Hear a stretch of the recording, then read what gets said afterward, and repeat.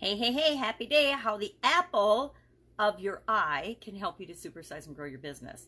I love these. It's actually an apple shaped stress ball, one of those squeezy balls that you squeeze.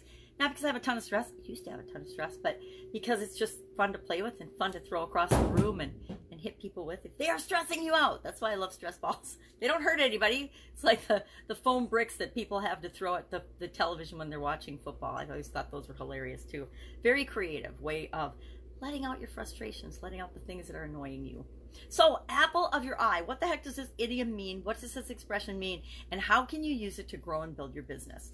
Well, it means, of course, that it applies to or describes a person or a thing that you treasure, that you love, that you adore, that you admire, that you look up to, that you absolutely love with all your heart and way, way more. That's an expression I got from my daughter.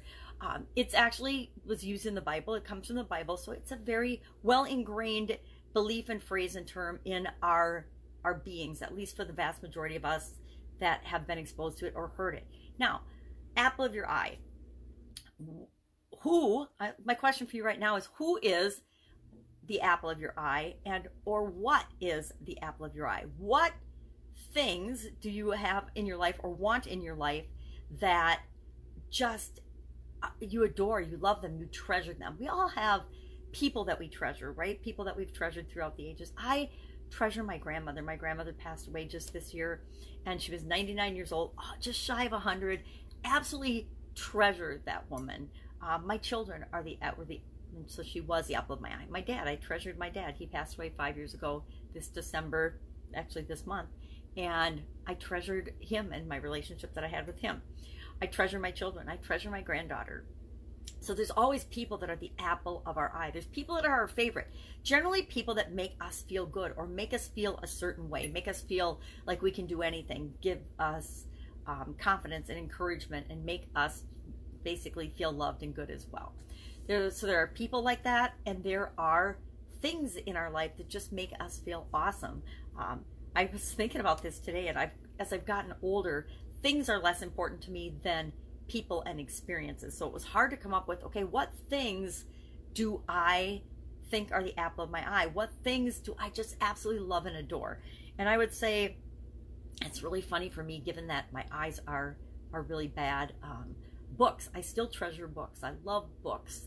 And I let go of a lot of them because I can't read them anymore, but I absolutely adore books. I also love coffee and caramel. Caramels, which just seems silly. I mean, is caramel the apple of my eye? Well, I don't know. It seems like it's a hereditary thing that's traveled through the family, and I love caramel, but is that something that people treasure or adore or would be considered the apple of my eye? Well, caramel on apple is delicious, but maybe not. So, how do you take this apple of your eye, something that you treasure or adore, and use that to build and grow your business? It's actually really, really simple. You make your customers the apple of your eye. You make your customers, your ideal customers, the absolute focus of your business. You make it your mission to find ways to serve them better than anybody else. And if you make your customers the apple of your eye, you will never run out of ideas. You will never run out of ways to serve them. You will never run out of business, because you will always be finding ways to make them happy, to make them have less problems, to make their lives easier, faster, more efficient, more effective, less stressful, less anything negative emotion. And you'll just never run out of ways to serve them and ways to give to them. And doing that will guarantee that you can supersize and grow your business.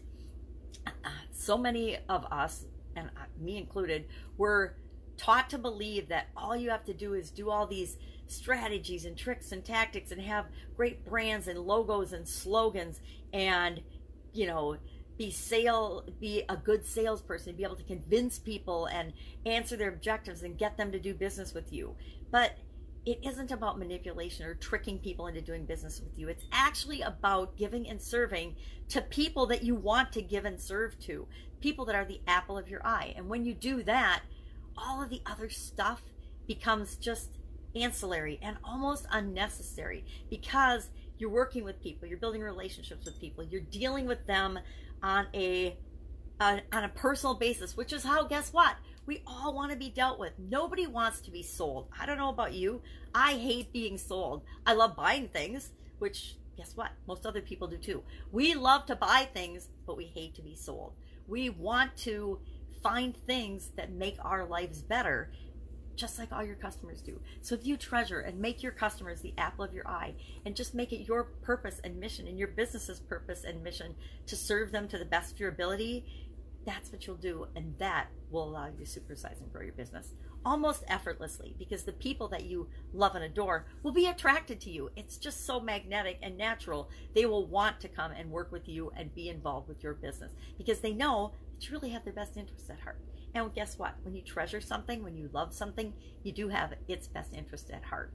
Think of your kids, or think of a pet or something that you've loved and adored and cared for and treasured.